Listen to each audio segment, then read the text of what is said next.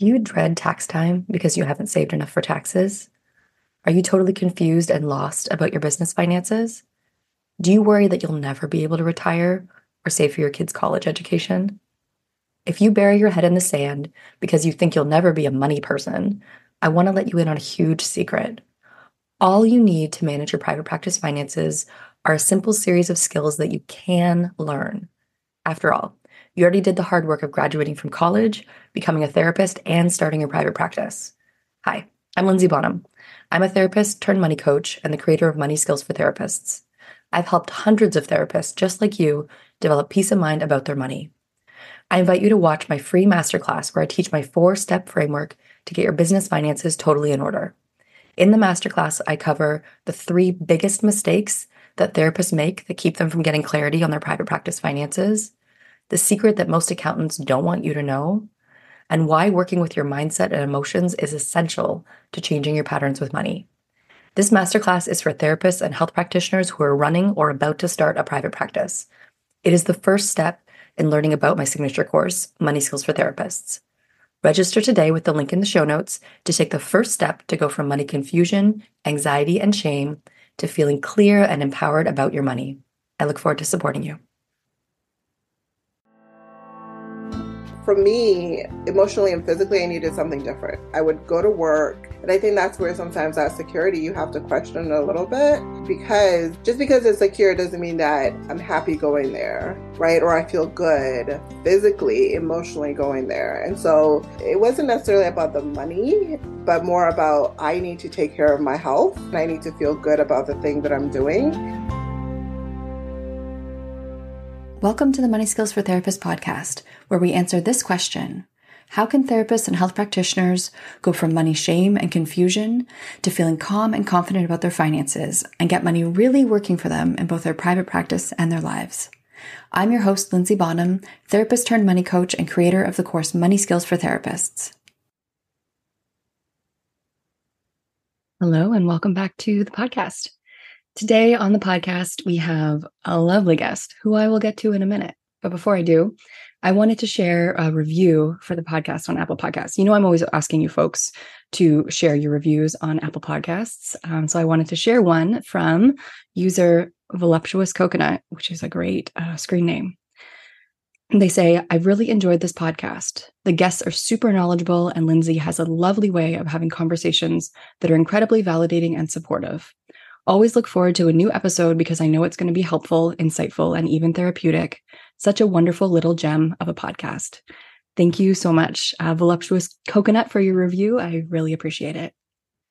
So today's guest on the Money Skills for Therapists podcast is Cynthia Agyeman-Anane. Cynthia is a therapist, but the way that Cynthia and I actually met is through a non-therapist presence that she has on Instagram, which is Let's Talk All About It. So it's a channel that she has where she does not wear her therapist hat and just invites folks to have conversations about health and mental health and parenting. And I had a conversation with her a couple months ago about money and just really enjoyed it. So I wanted to bring her on to the podcast to share her with all of you. Today, Cynthia and I talk about the different meanings that money can have. We talk about the relationship between security and freedom. We talk about the bind that folks can find themselves in when they are working for an institution like a hospital or working for someone else, and the kind of handcuffs of security, and thinking about other ways that we can also think about security that might be more aligned with what's actually best for us. And a theme throughout that you're going to hear a lot is intention. Really thinking about how to bring intention into your practice and into your relationship with money to make it better, to actually make your private practice better than what you could get working for someone else in a more institutional setting. Here's my conversation with Cynthia.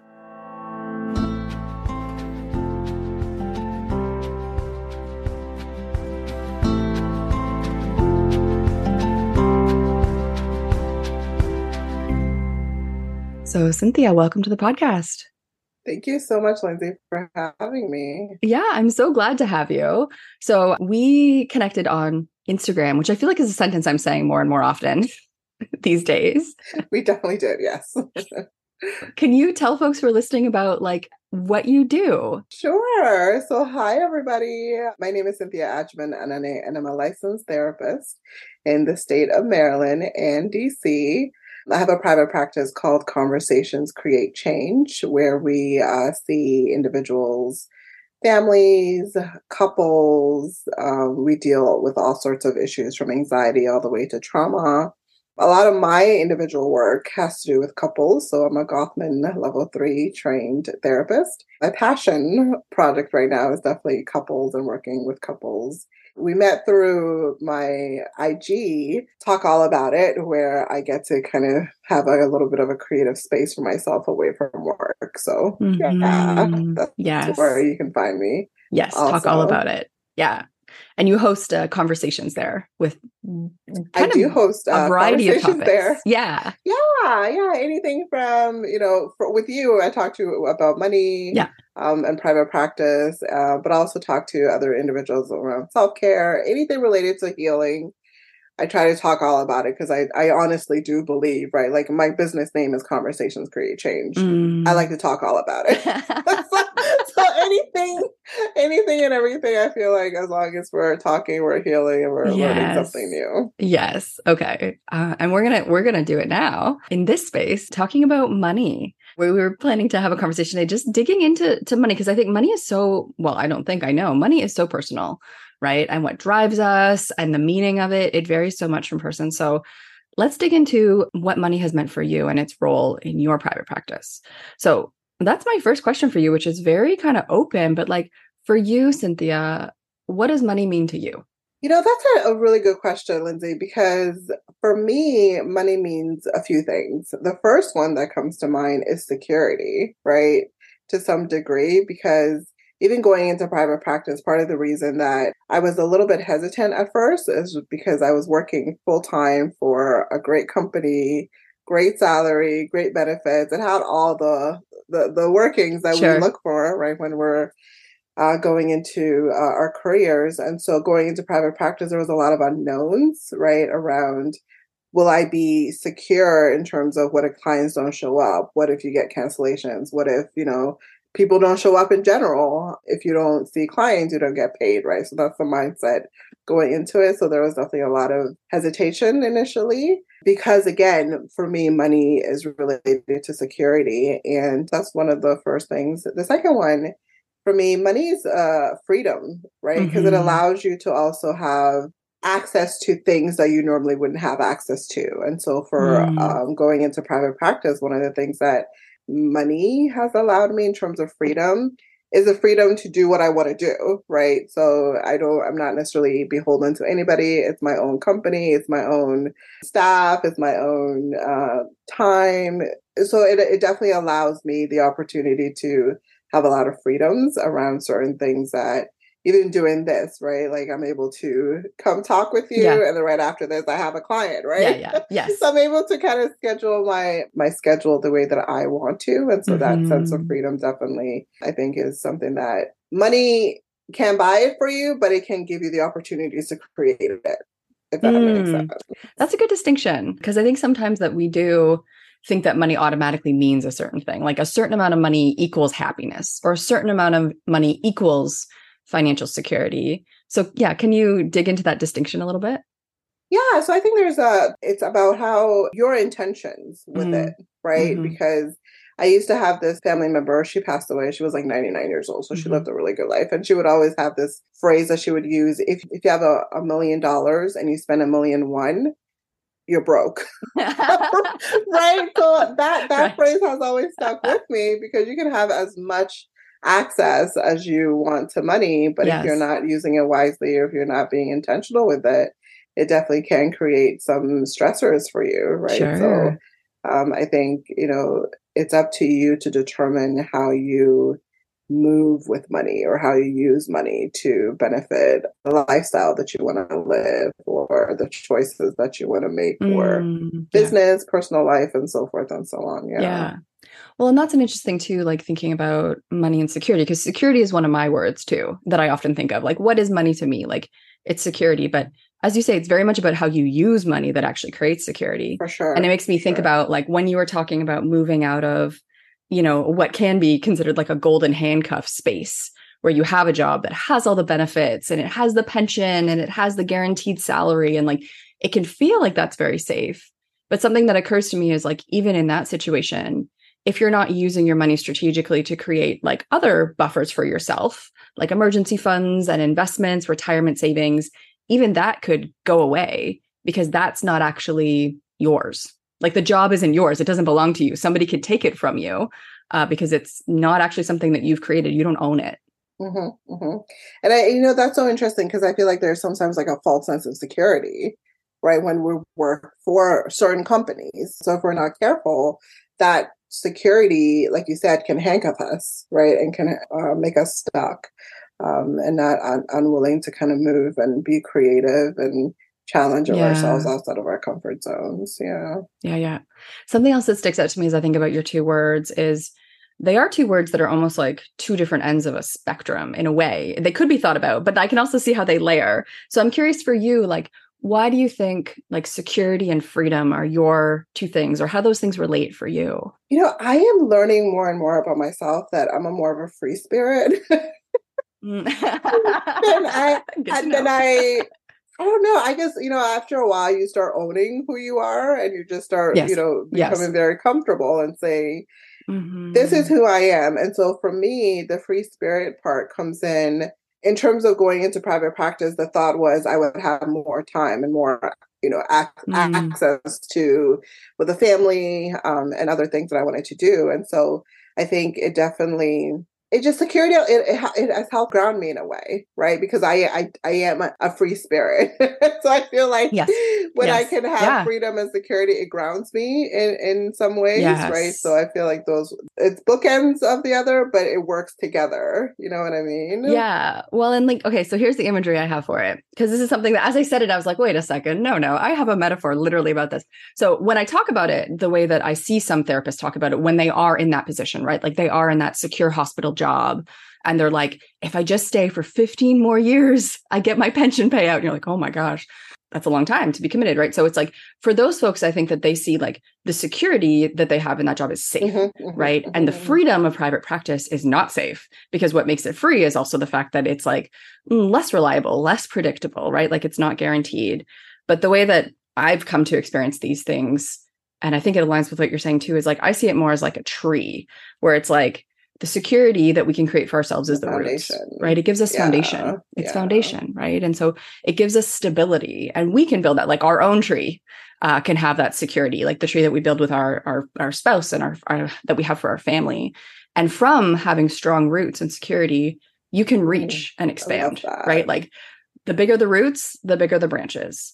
Right. And so, but you need that secure foundation. And what we see sometimes is if folks like take big financial risks or big business risks and they don't build in security, then there's the opportunity of bankruptcy and loss and like all the things that we fear, right? Like the like losing everything when you don't have the roots, then reaching really far does mean that you can topple. But I see this like beautiful kind of interaction and almost like a mirroring between those two things. I love that. That makes both of them. Yeah, they're the same thing. Yeah, that resonates with you? It does. And I love that. It's like such a beautiful imagery, right? But yeah.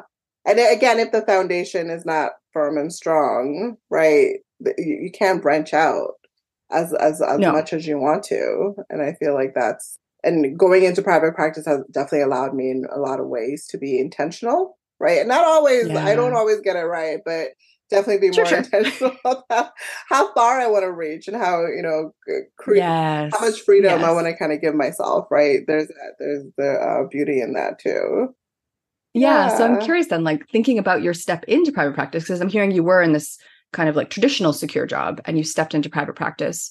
What was the role of money in you deciding to take that step? I don't even know if money was necessarily a factor in terms of like, would I make more or would I make less, right?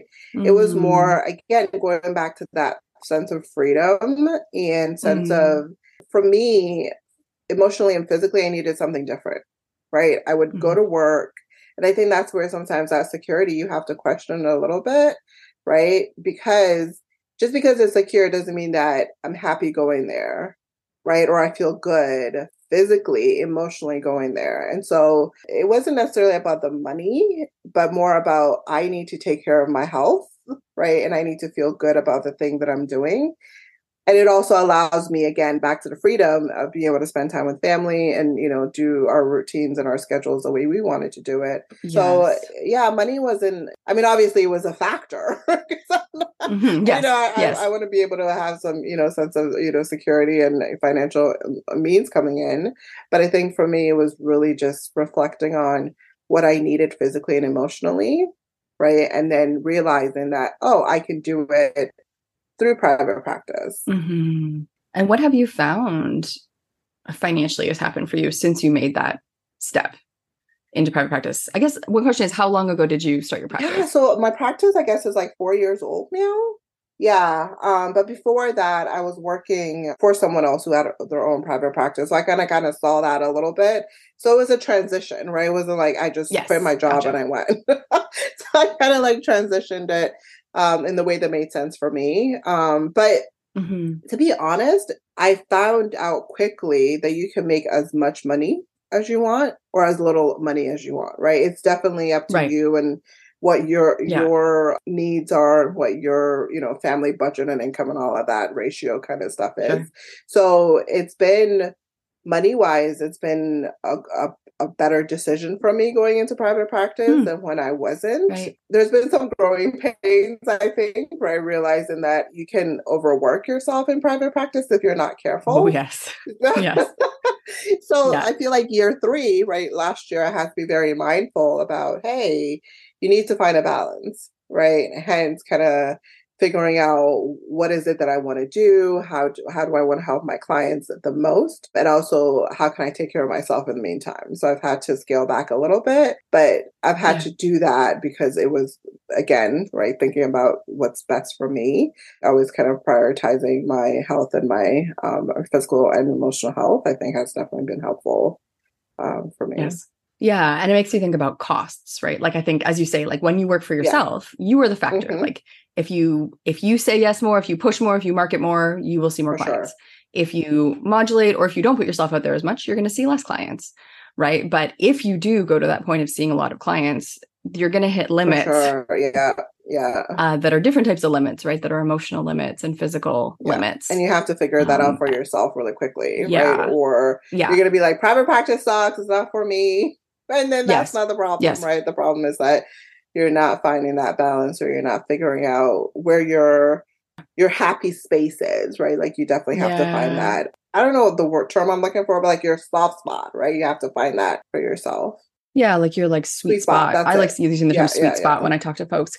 Because what I find too, Cynthia, and I'm curious about your experience of this, coming out of a place where working in like more of like an institution, or an agency setting, and then maybe working in a group practice too, where there might be minimums that you need to hit. What I notice with lots of folks is when they go into solo practice and they really just are their own boss, they still treat themselves the way that those institutions or other businesses treated them, right? So it's like, it's almost like wherever you go, there you are, except that now where you are, you've like internalized all these ideas of how much you have to work and like not really valuing your emotional well-being as much as it could be the money, or it could just be thinking like, this is what a full day looks like. And so with that sweet spot conversation, like a conversation I have with folks a lot in Money Skills for Therapists is like, I see that come up where I'll say like, okay, so let's just think about in a week, like, what is your sweet spot of sessions? They're like, well, I can do 25. It's like, that's not what I asked you. Right. But we're so conditioned to think about what is my max. Like I say sweet spot, people hear, what is the maximum at which you're not technically dying, but you will in 2 or 3 years, right? That like to the max. I'm curious about your own experiences with any of those kinds of like internalized pieces. I think I was lucky in the sense that transitioning into private practice, I was very mindful of what I wanted to do. And so those core beliefs or conditioned behaviors around like the clientele and different things like that, I think I was very mindful not to get caught up in it. And I think obviously I did the first year because I was like, well, like I'm only one person, right? I can't be seeing all of these clients and be providing them the service that I want to provide them. And so I had to, again, scale back. But I think I was lucky in the sense that I had a community of other first-time private practice owners, right? And so I feel like we did a good job of supporting one another in terms of, Oh, that's great. oh, you're seeing how many clients? Right. And kind of just talking around like self-care and balancing and, Yeah. family expectations and different Yeah. things like that. So I think that was helpful for me. And then for me as well, I think when you have a family, right, you also have to be thoughtful around those things too. So I think that also forced me, Yes. because again, the intention was, I was supposed to find a balance, right, between work and family. So that, I think that also forced me to be very mindful about, okay, I can see clients up to this time, but then I have to transition because the kids have activities, or they have to have dinner or bedtime or all of that stuff. And so I think there were a lot of different factors that helped me to Yeah. not get caught up in those institutionalized core beliefs around like numbers and client base and all of that stuff too. Yes. Yeah. Yes. Yes. Yeah. And I think, coming back to a word you've used a few times, it sounds like you're very intentional. You have to be. Right? You have Like, to be. why you went into this. You kept that. You didn't lose that as soon as you got into private practice, but you kept that like family and balance and your health as a I want to central say value.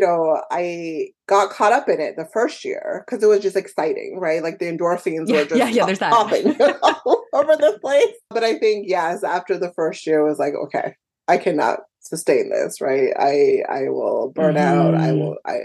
You start getting resentful, right? And that's not a healthy place to be when you're doing anything, but especially in private practice, because you are like literally the one.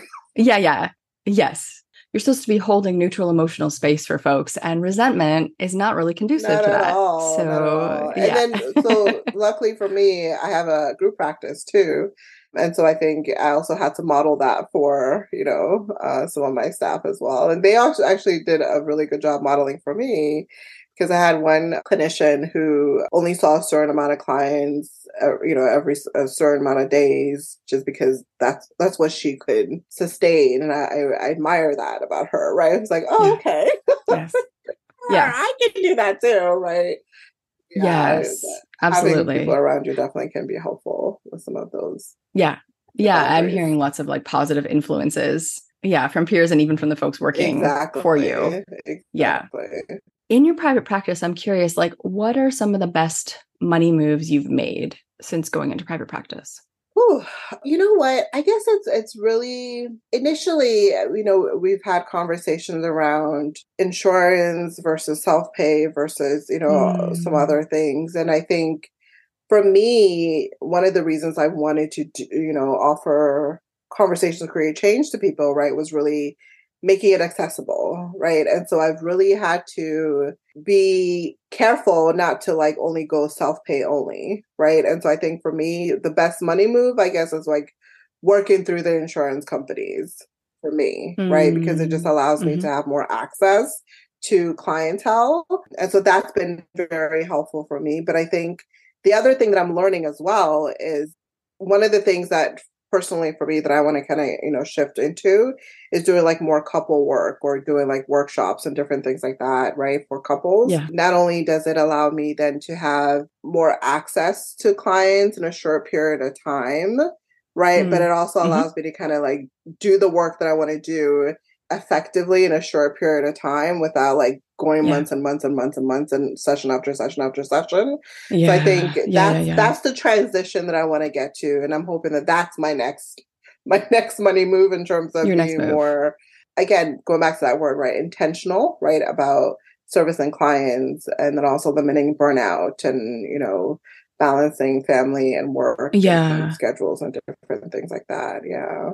What I hear in that I really appreciate is like a both and. Yeah. Because I think often those things are seen as kind of opposites, where it's like you either do insurance and you just kind of take whatever the insurance companies give you, and like this is, your financial and potentially emotional suffering, because they're not always easy to work with, is like the cost of being accessible, and it's the cost of justice. Yeah. That's kind of one end of the spectrum. And then the other end is like totally out of pocket, or like only like one-to-many services, where there's like no individual access and it's trying to maximize as much as possible. And what I hear here is finding like a balance or a mix that suits your needs. For sure. I think so. Another thing too, that if I can make this as a money move, is hiring the right people. for Yeah. certain Oh, yeah. things, right? And I think for me, one of the things I learned very quickly was that billing and dealing with the Hmm. insurance companies was something that Yep. I wanted to outsource, right? And so I tried it for, the first year or so. And again, it added to my burnout, it added to my feelings of resentments and Yeah. just like not liking this at all. And so I think that Yes. was definitely bringing somebody on board to help with that definitely was a good money move, I think, on my part. Yeah. And, I think that that speaks to self-awareness, right? Like in terms of the question of like, what is the right first Mm-hmm, hire? I mm-hmm. think one of the questions is like, what do you hate the most? Yeah. And you can't outsource Yeah. everything. There's certain things that like where you do have to show up and like be Mm-hmm, your own mm-hmm. brand and like you can't have people network on your behalf or things like that. But like I know for me, for instance, like website stuff and tech stuff, Yeah. ugh, right? And so like that was one of the first hires that I made, right? Is like outsourcing my website, like paid a chunk of change for somebody to both write my website because we were chatting a bit before this call. I don't really like writing. It Yeah. doesn't come naturally to Yeah. me. I can be good at it when I'm in the flow, but I'm rarely in the flow. And websites, right? So those were like some of the first big investments I made in my practice and didn't build it myself because I knew for me, the pain of it, like the emotional pain and Yeah. frustration Yeah. Yeah. literally wasn't worth Exactly. it. Exactly. When I could turn around and see clients and do the work that I loved instead and turn that into, a paycheck for a consultant. Exactly. So yeah, being aware of your own personality, I think goes a long And way. it makes private practice a lot more enjoyable, right? If you're not careful, you can get caught up and like it's so difficult and yeah, not everybody wants to deal with the insurance companies. I get it, right? But there are people who that's their jobs. And Yeah, they do yeah, it very yeah, well, right? And yeah, so it yeah. can that limit you from working with them. Totally. I think it's remembering that there's people out there who like have totally different brains than you. They like things that you don't like and things that you might find totally overwhelming or defeating. They think is a delicious challenge to dig Yeah. into. Yeah. So like get those folks on your team. ASAP, exactly. Yeah, absolutely. Well, Cynthia, thank you so much for joining me today. For folks who are listening, if they want to get further into your world, can you tell them more about where they can find you and follow you? Sure. Again, my private practice is called Conversations Create Change. And that's the same name on the website, conversationscreatechange.com. You can also find me if you're interested in couples work or couples workshops and different things like that on createchangewithcynthia.com. That's all one word, createchangewithcynthia.com. And that's where you can find information on the Goffman level, Goffman method therapy, as well as some of the workshops that I provide on there. And yeah, if you want to do just have a consultation or whatever about couples work, hit me up on there. And then if you want to kind of see my fun side, talk all about it at talk_all about it. And that's the IG. And we'll put that in the footnotes too. So folks can just click the link from the footnotes to go follow Cynthia for Yeah. these conversations. And I do really so appreciate that you have your like serious brand, your like therapy brand. You're like, this is where I have letters over here. Yeah. And this is where I just talk about stuff that's important and interesting. And again, So I think that's that's a all great, about that self-awareness, right? I'm yeah, learning I need to take care of myself, and this is one of the ways that I do that. Yeah. beautiful. Thank you so much for joining me today, Cynthia. Thank you, Lindsay, for having me.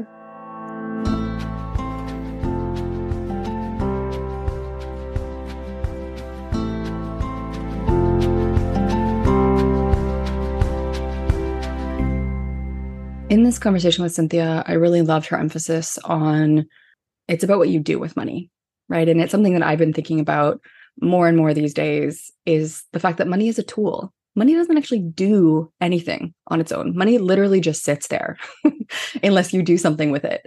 And so it's really about your intention with money and the actions that you take with it, the way that you actually manage your money and direct your money and turn your money into other things. That is actually what money brings into your life. And any given dollar amount is not going to give you any specific experience of money because it's really how you manage that money, relate to that money, handle that money that gives you the actual experience of money, that gives money meaning. So I loved her emphasis on that today. Really thought-provoking and just loved talking with Cynthia. She has a really lovely presence. So definitely check out her Instagram channel to get more of her in your world. If you want to follow me on Instagram, you can do that at Money, Nuts, and Bolts. And if you want to be like voluptuous coconut at the beginning and leave me a review on Apple Podcasts, I would really appreciate that. It's a really helpful way for folks to find this podcast. Thanks for listening today.